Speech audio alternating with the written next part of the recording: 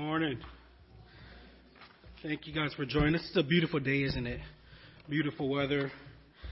Well, thanks you guys for joining us here at Faith Bible Fellowship. My name's Ricardo.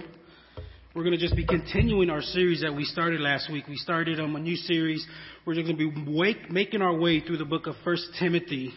And we're calling this series House Rules, God's House Rules. And we're just going to be going through and seeing kind of what Paul gives Timothy and writes his book to Timothy and kind of instructs him in the way of how to handle God's house, how to handle the church, things that he should be focusing on and things of that sort. So we're going to be just making our way through this book and just kind of pointing out different things that we believe God is calling the church to focus on, and specifically its leaders. So we're going to be continuing in 1 Timothy. We're going to finish the first chapter. We're going to be starting in verse 12 and just making our way through the rest of the chapter. So from verse 12 to 20, we're going to just read those and then see what kind of God has in store for us. So if you will, as we've been doing lately, stand for the reading of God's word. Once again, we're in 1 Timothy chapter 1, verses 12 through 20. I thank him who has given me strength, Christ Jesus our Lord, because he judged me faithful, appointing me to his service, though formerly I was a blasphemer, persecutor, and insolent opponent. But I received mercy because I had acted ignorantly in unbelief. And the grace of our Lord overflowed for me with the faith and love that are in Christ Jesus. The saying is trustworthy and deserving of full acceptance, that Christ Jesus came into the world to save sinners, of whom I am the foremost. But I received mercy for this reason, that in me, at the foremost, Jesus Christ might display his perfect patience as an example to those who were to believe in him for eternal life. To the King of ages, immortal, invisible, the only God, be honor and glory forever and ever. Amen. This charge I entrust to you, Timothy, my child, in accordance with the prophecies previously made about you, that by them you may wage the good warfare, holding faith and good conscience. By rejecting this, some have made shipwreck of their faith, among whom are Hymenaeus and Alexander, whom I have handed over to Satan, that they may learn not to blaspheme. Let's pray. Father God, we thank you for this opportunity that we have to gather as your family, gather as your church, Father God, and just sing songs of praise, sing songs of worship to you, Father God. That we're able to come in this building, sit in these comfortable chairs, in this AC room, Father God, and just sing glories to you, Father God. Sing about the wonders and majesty of your cross, Father. We ask that as we spend this time together, Lord, this next several moments, that we're able to just dive into your word, Father God, and receive what you want us to receive, Father God. That we're able to grow in our understanding, grow in our faith, grow in our love for you, Father God. That you show us the areas where we're lacking faith, Lord, and that you chisel them away. We ask that you bless this time together, Lord, that you eliminate any distractions we may have, Lord. May we just take these next several moments to just praise you, Father God, to spend time with you, to learn about you, Father God. We ask that you bless our time together, Lord. May the words of my mouth and the meditations of my heart be edifying to this congregation. In your name we pray. Amen. So really, in studying these verses this week, I really only have one major point. The main idea is that the purpose of the cross is to bring us from death to life. This is what we're seeing here. That Christ died. And we get this from verse 15. They say that Christ Jesus came into the world to save sinners. And that's the purpose of the cross. It's to save people like us, to bring us from spiritual death to spiritual life. That's the sole purpose of the cross. And it's not just, this isn't just a life that we live, that the cross gives us a calling to live a certain lifestyle. That we are to give our lives for Christ because he gave his life for us. and being called from spiritual death to spiritual life. As one of my pastors used to do it, he used to say that we're also called from spiritual infancy to spiritual maturity. That as we grow, as we're taken over by the power and love of God that we see in the cross for our lives, that we're called not only from spiritual death to spiritual life, but from spiritual infancy to spiritual maturity. That we are to be growing in our faith. That we are to be becoming more like Christ every day because of what Christ did on that cross on our behalf. We see this in Colossians 2, 6-7, where Paul says, "Therefore, as you have received Christ Jesus the Lord, so walk in him, rooted and built up in him, and established in the faith, just as you were taught, abounding in thanksgiving." As we're made new, as we're saved, as the cross brings us from death into life, we are to lean on Christ, lean on his wondrous work on the cross, and grow in that. It's the cross now becomes sufficient for us to grow in our faith, to grow in our maturity towards looking more like Christ. And it's in the cross that Paul says here that he has given me strength, Christ Jesus our Lord, because he judged me faithful, appointed me to the service. The reason that Christ is able to give Paul strength is because of the work that he did on the cross. The reason that Christ is able to look at Paul and judge him faithful is because of the work of the purpose of the work of the cross of Christ. You see, God brings us to spiritual life, and in that life we are to live a life in service towards God and service towards people. Not just the church, but just people in general. We are to serve and share God's love with people. We see this in verse 12, that God calls according to his standard. That who gives Paul the strength that he says in verse 12? I thank him who has given me strength, Christ Jesus our Lord. That the strength that Paul gets to continue in his ministry, to continue working out his faith, to continue to take on the persecution, to continue to thrive even though he may be in prison, it comes from Christ. That Christ should be the one who sustains us as followers of Christ. As Christians, we should be being sustained in Christ. Or as it says in the King James Version, that Christ is the one who enables Paul to keep doing what he's doing. And so we should be enabled by the work of Christ on that cross. That's what gives us strength. That's what enables us. That's what keeps us moving forward.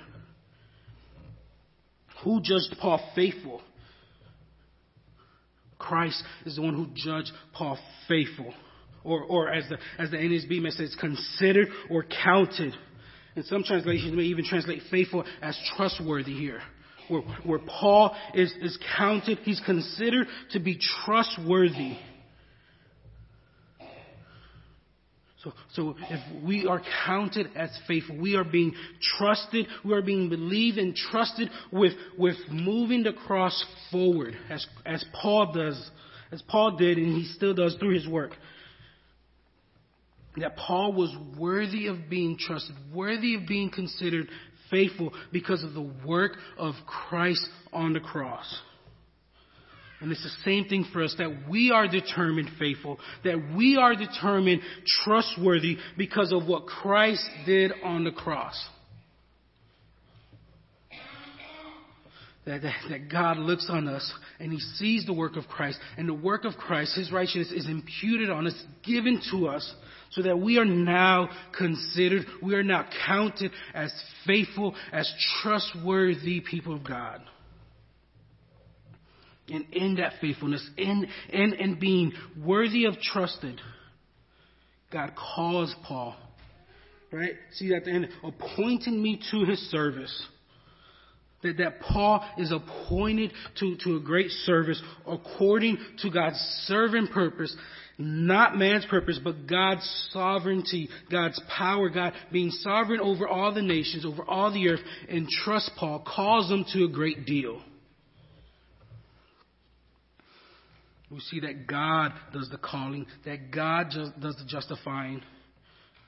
And we are to act accordingly. That we, just as Paul was appointed to a service, we have to realize that as followers of Christ, as people who believe in God and believe in the death and resurrection of His Son to bring us to a saving faith, that we've also been called to a great service, that we've also been called to walk out our faith, to lead people and to share God's love with this world.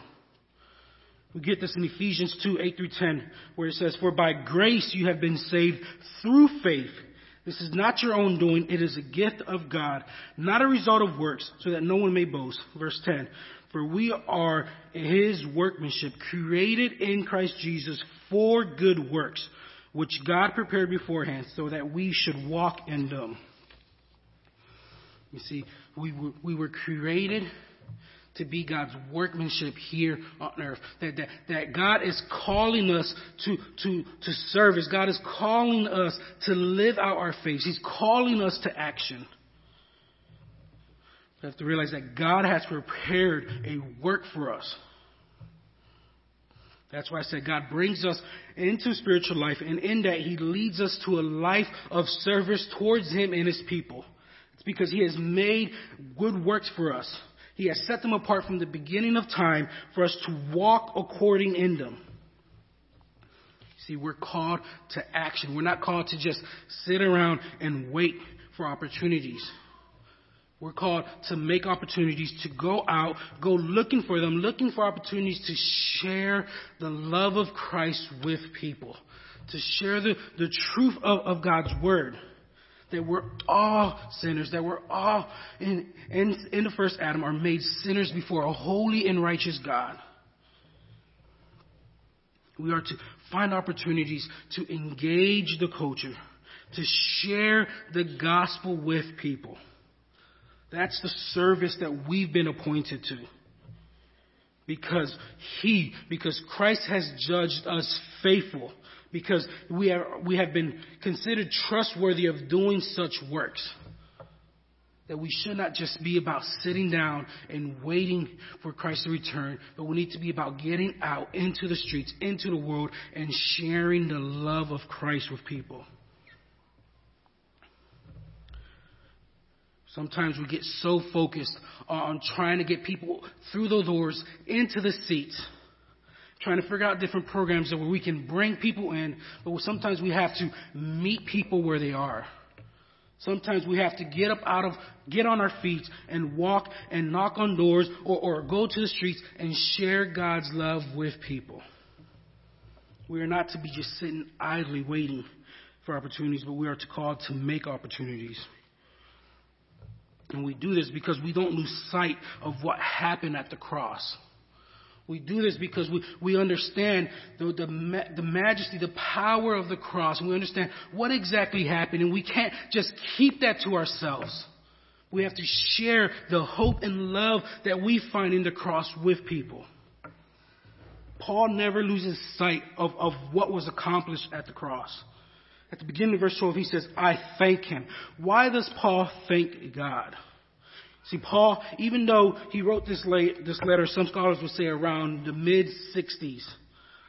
We know that Paul's conversion happens right around 33 AD, 36 AD. So it's been about 30 years since Paul has been converted, since he met Christ, since Christ met him on that road in Damascus. And he still does not lose sight of the depth of it and the severity of his sin.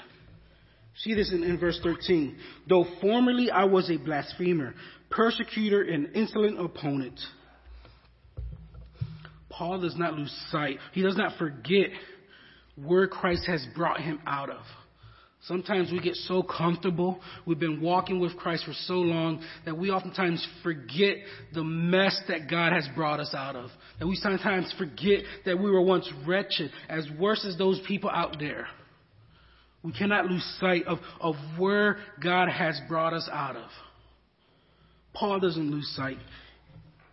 He remembers how evil he was before he came to saving faith in Christ. He calls himself here a blasphemer. In other words, someone who slanders God or who speaks evil of God. And we know Paul's story, right? We know that Paul was a Pharisee, that he had a reverence towards God. But still, even though we know that of Paul, he still considers himself a blasphemer. Because it wasn't until he understood that Jesus Christ was the Son of God in the flesh, that he was the Son of God and God in the flesh, that he starts to understand the severity of what he was doing. That in speaking against Christ, he realizes that even in those days, even though he wasn't fully aware, even though he didn't understand the scriptures fully as he thought, he was still a blasphemer. He goes on, he says, I am a persecutor. And we know the story, Paul. We know that Paul focused everything he had before Christ met him at Damascus, when he was still Saul, that he focused everything, all his time, all his energy to opposing Christ and to opposing Christ's disciples. That he gave it his all. Paul says in 1 Corinthians 15:9, for I am the least of the apostles, unworthy to be called an apostle, because I persecuted the church of God. Acts 22:4, Paul again, I persecuted this way to the death, binding and delivering to prison both man and woman. Once again, Paul says in Galatians 1:13, for you have heard of the former life in Judaism, how I persecuted the church of God violently and tried to destroy it.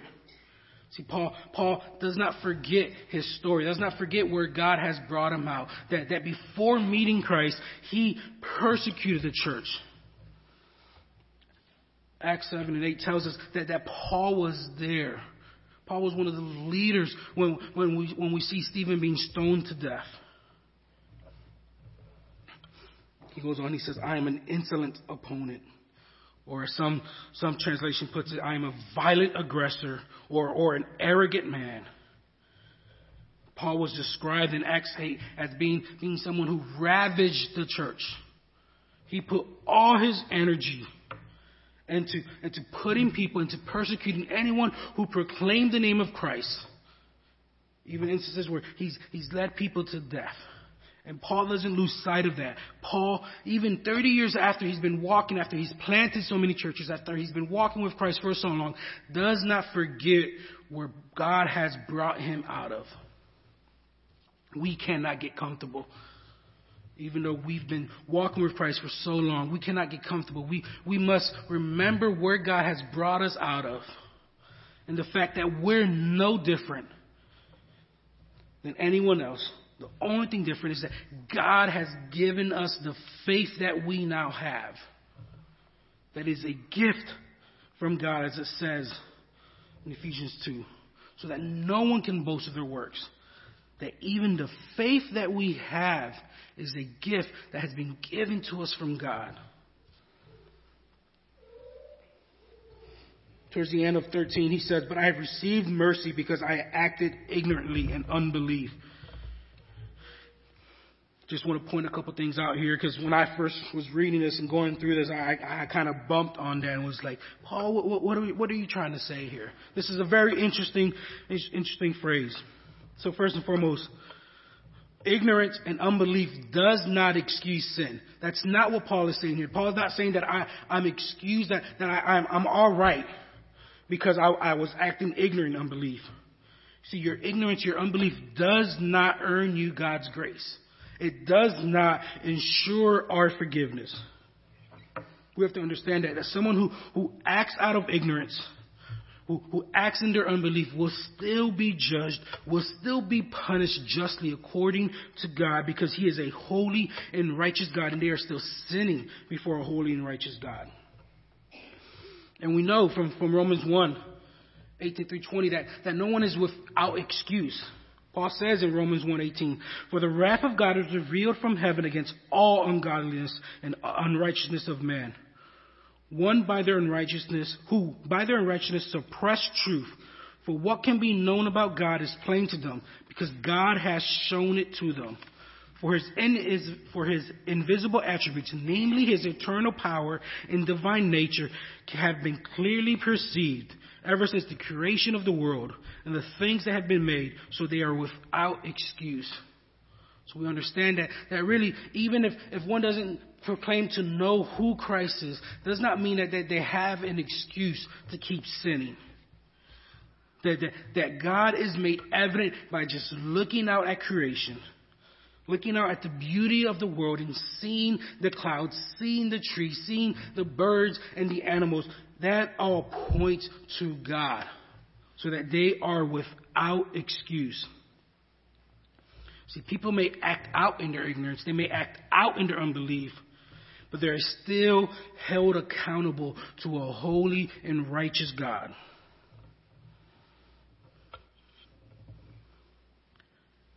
All Paul is really saying here is that he was doing these things before he realized who Christ really was.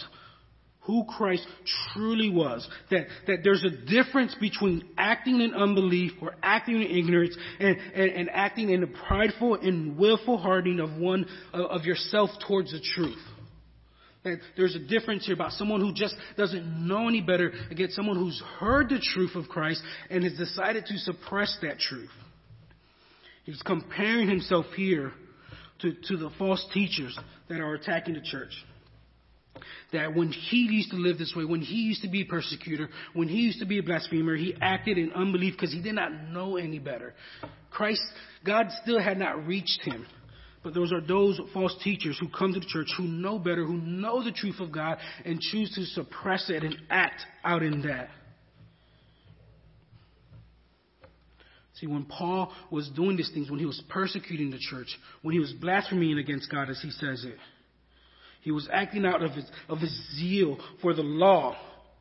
And he did all this before he truly understood what the scriptures were saying. See, he was not acting as someone who was striving against the Spirit of God. And the truth here, the beauty here that I see here is that there's still hope for the person who acts out in unbelief. That God will still reach that person who does not know any better, who has not had the truth revealed to them, that God can still reach them. That's the beauty. That's what I see here in verse 13. That God will have mercy. That he can still bring people to a saving faith like he did Paul.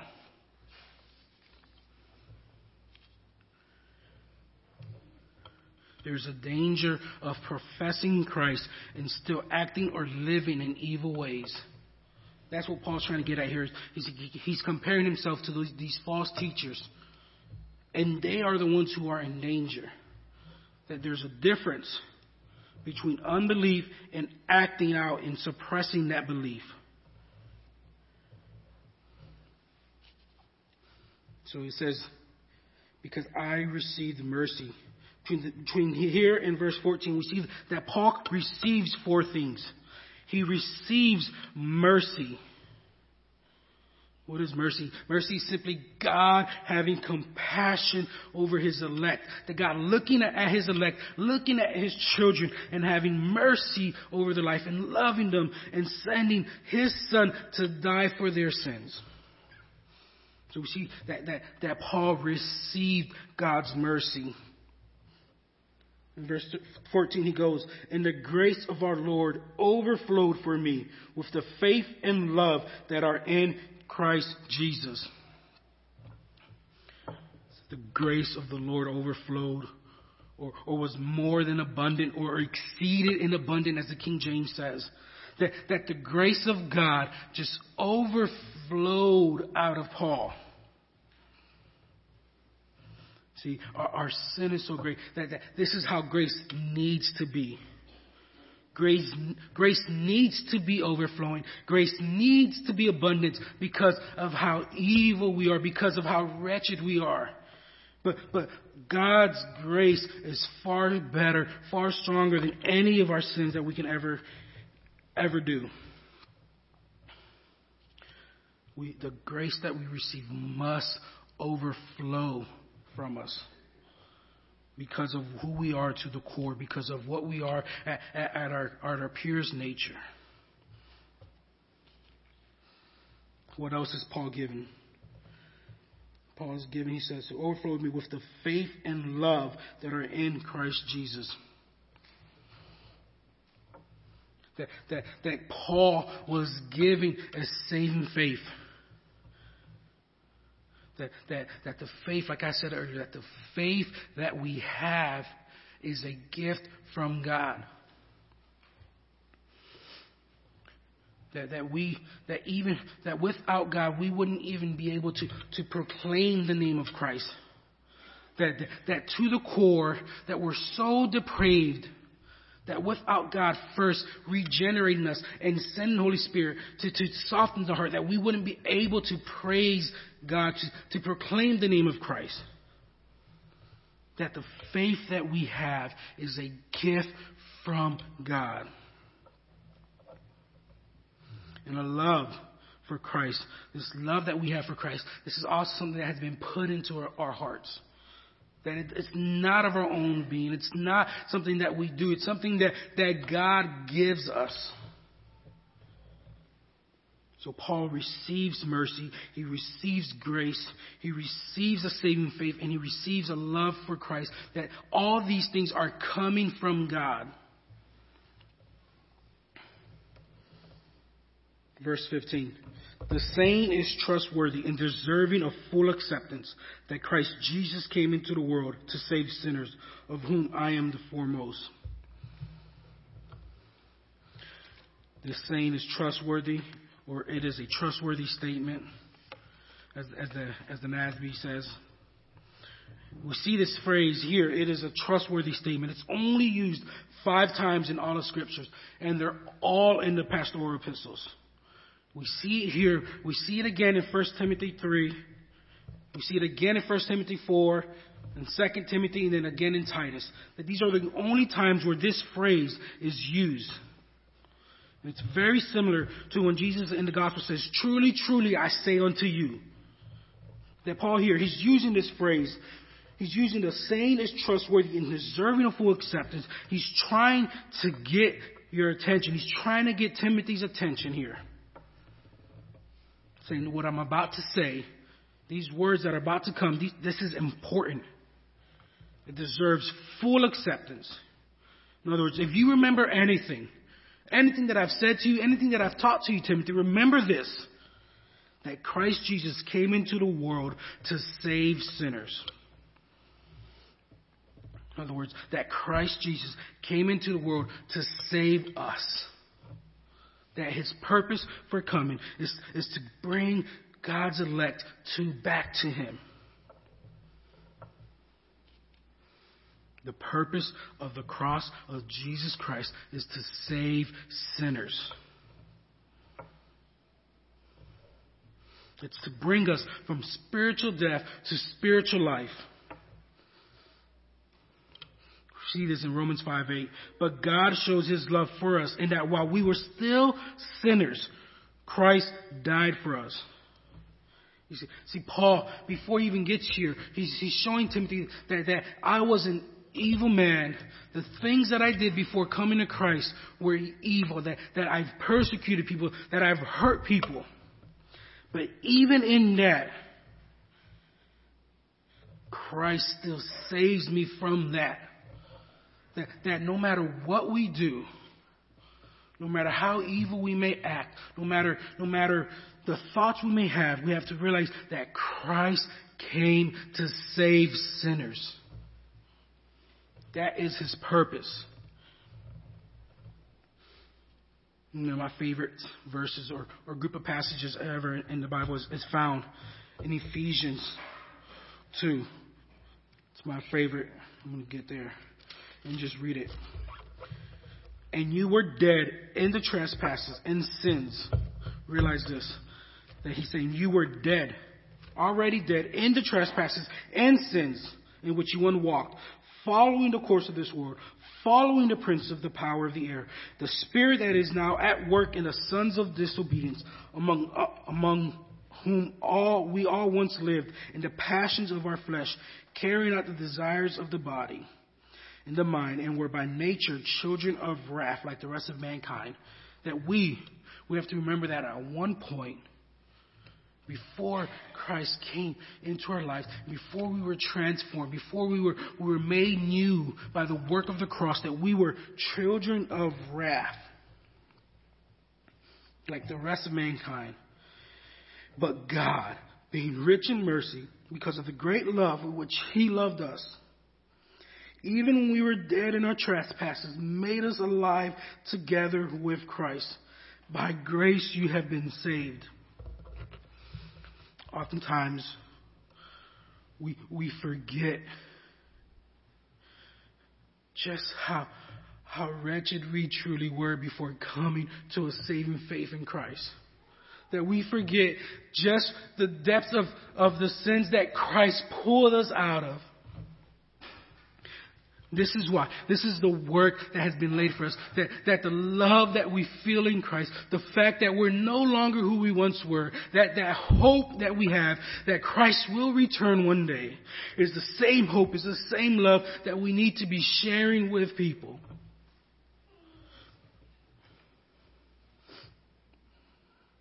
By grace you have been saved, and raised us up with Him, seated us with Him in the heavenly places in Christ Jesus, so that in the coming ages He might show the immeasurable riches of grace and kindness toward us in Christ Jesus. We cannot just sit idly by without showing people the love of Christ, without showing what the purpose of the cross is.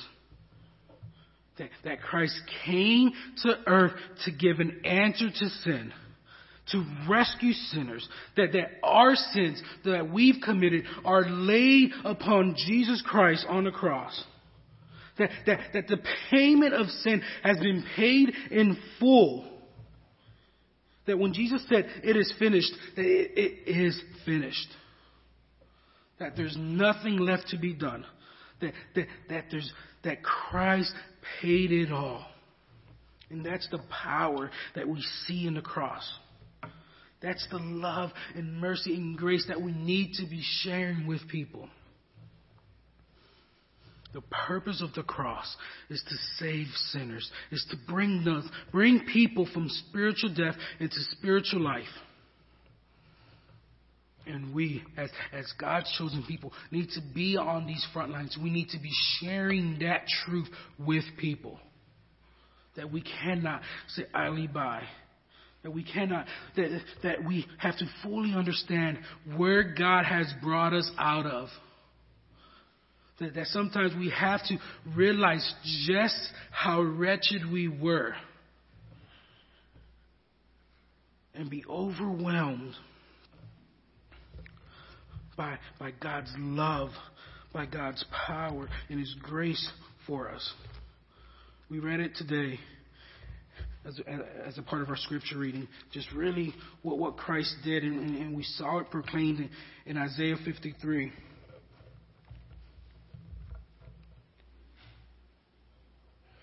It says in verse 11, "Out of the anguish of his soul he shall see and be satisfied. By his knowledge shall the righteous one, my servant, make many to be accounted righteous, and he shall bear their iniquities. Therefore I will divide him a portion with the many, and he shall divide the spoil with the strong, because he poured out his soul to death and was numbered with the transgressors. Yet he bore the sin of many to make intercession for the transgressors." That this is the work of Christ on the cross. That it's always been this way. That this is not a plan B. That God didn't all of a sudden just change His mind. But it's always been from the very foundations of the earth that Christ would come and die for your sins.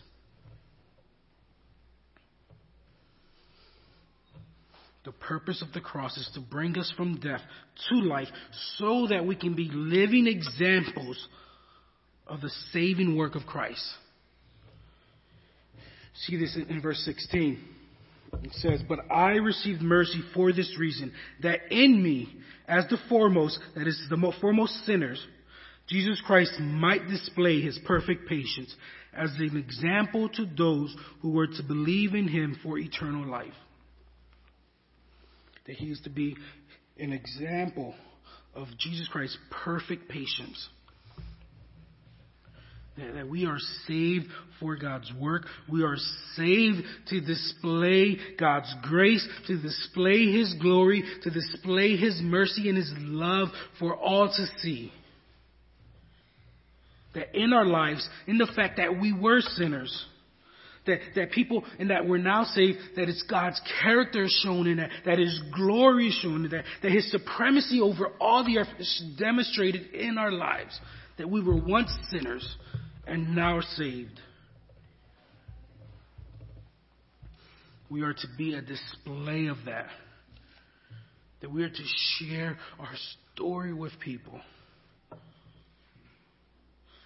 That when people look at us, they are to see God's love. They are to see his glory. They are to see his grace and mercy. Because we know where we were. We know what we could be, what we will be if we didn't have Christ. We understand that we're able to stand here or sit here today and sing songs of praise because of what Christ has done, not because we did anything. And we are called to be that light to people, be that salt. That people are to see God's glory. They're to see God's true character. They're to see his grace in our lives. We cannot do that without going out and sharing God's love, without telling people about God's love, about his grace over our lives, and that same love and that same grace is afforded to them. See, we all have a story. All our stories are unique. And we've all been saved by God's love, by the power that is in the cross of Christ.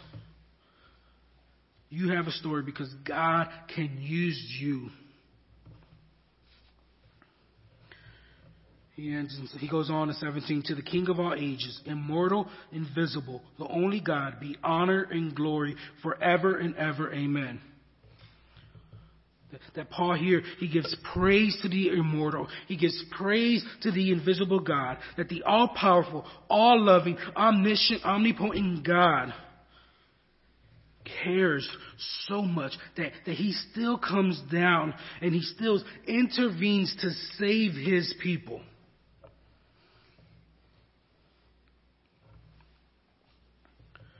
In 18, he says, "This charge I entrust to you, Timothy, my child, in accordance with the prophecies previously made about you, that by them you may wage the good warfare, or fight the good fight." That really here, well, Paul is calling Timothy and any ministers to execute their office diligently and courageously. That Paul is calling them to stand firm on the word of God, and to move forward and to act courageously and to be diligent in their working and what God is calling them to be. We fight the good fight as people of God by going out and sharing his love and defending God to people. That when people try to argue with you, that you understand, that you know your scriptures, you know your Bible good enough, that you can give a good defense for God. That we are to to fight the good fight, to have the good warfare. We are to be actively seeking to share God's love and his mercy with people. We do this by holding faith and good conscience. See, Paul says here in verse 19, by rejecting faith and rejecting good conscience, some have made shipwreck of their faith. See, God, he's calling us here to hold on to our faith and to have good judgment, to have a right thinking or a biblical discernment on things. That if you don't have this, if you don't have faith and you don't have a good conscience, if you don't first go to the Bible and see what the Bible says about things, what he says, you will shipwreck your faith. In other words, you will never reach your final destination because you've sunken. We are to fight the good fight. That we are to engage in a good warfare in faith and in good conscience. He ends, he says, among whom are Hymenaeus and Alexander, whom I have handed over to Satan. They may learn not to blaspheme. In other words, what he means by deliver them to Satan, he's excommunicated them from the church. That we see that we are to hold the gathering of people, the membership of people into a church. That we're to protect that and take that seriously. Take church membership seriously. And if people aren't living accordingly, if they don't have a good conscience and they're running around and they're just doing whatever they want and they're not staying true to faith, they're not staying true to what's been taught to them. What does Paul say? He says he's handed them over to God so that they may learn not to blaspheme. That at some point we may be called to excommunicate people from the church or have some type of church discipline over certain situations to protect the flock at any cost. Ultimately, for them to realize the errors of their ways. That's why Paul is handing them over to Satan here, so that they may learn not to blaspheme. That we, as God's church, are called to uphold the ways of God. That we are to take God to people. That we are to share our love and to share the truth and to share the knowledge that we have with people. We're to fight the good fight and hold true to God's word. Hold true to God's character. God is the purpose of the cross is to call us ultimately into action. That we are to go and share the love, the mercy, and grace that we have with people. That we are called not to just simply sit and wait. That we are to act.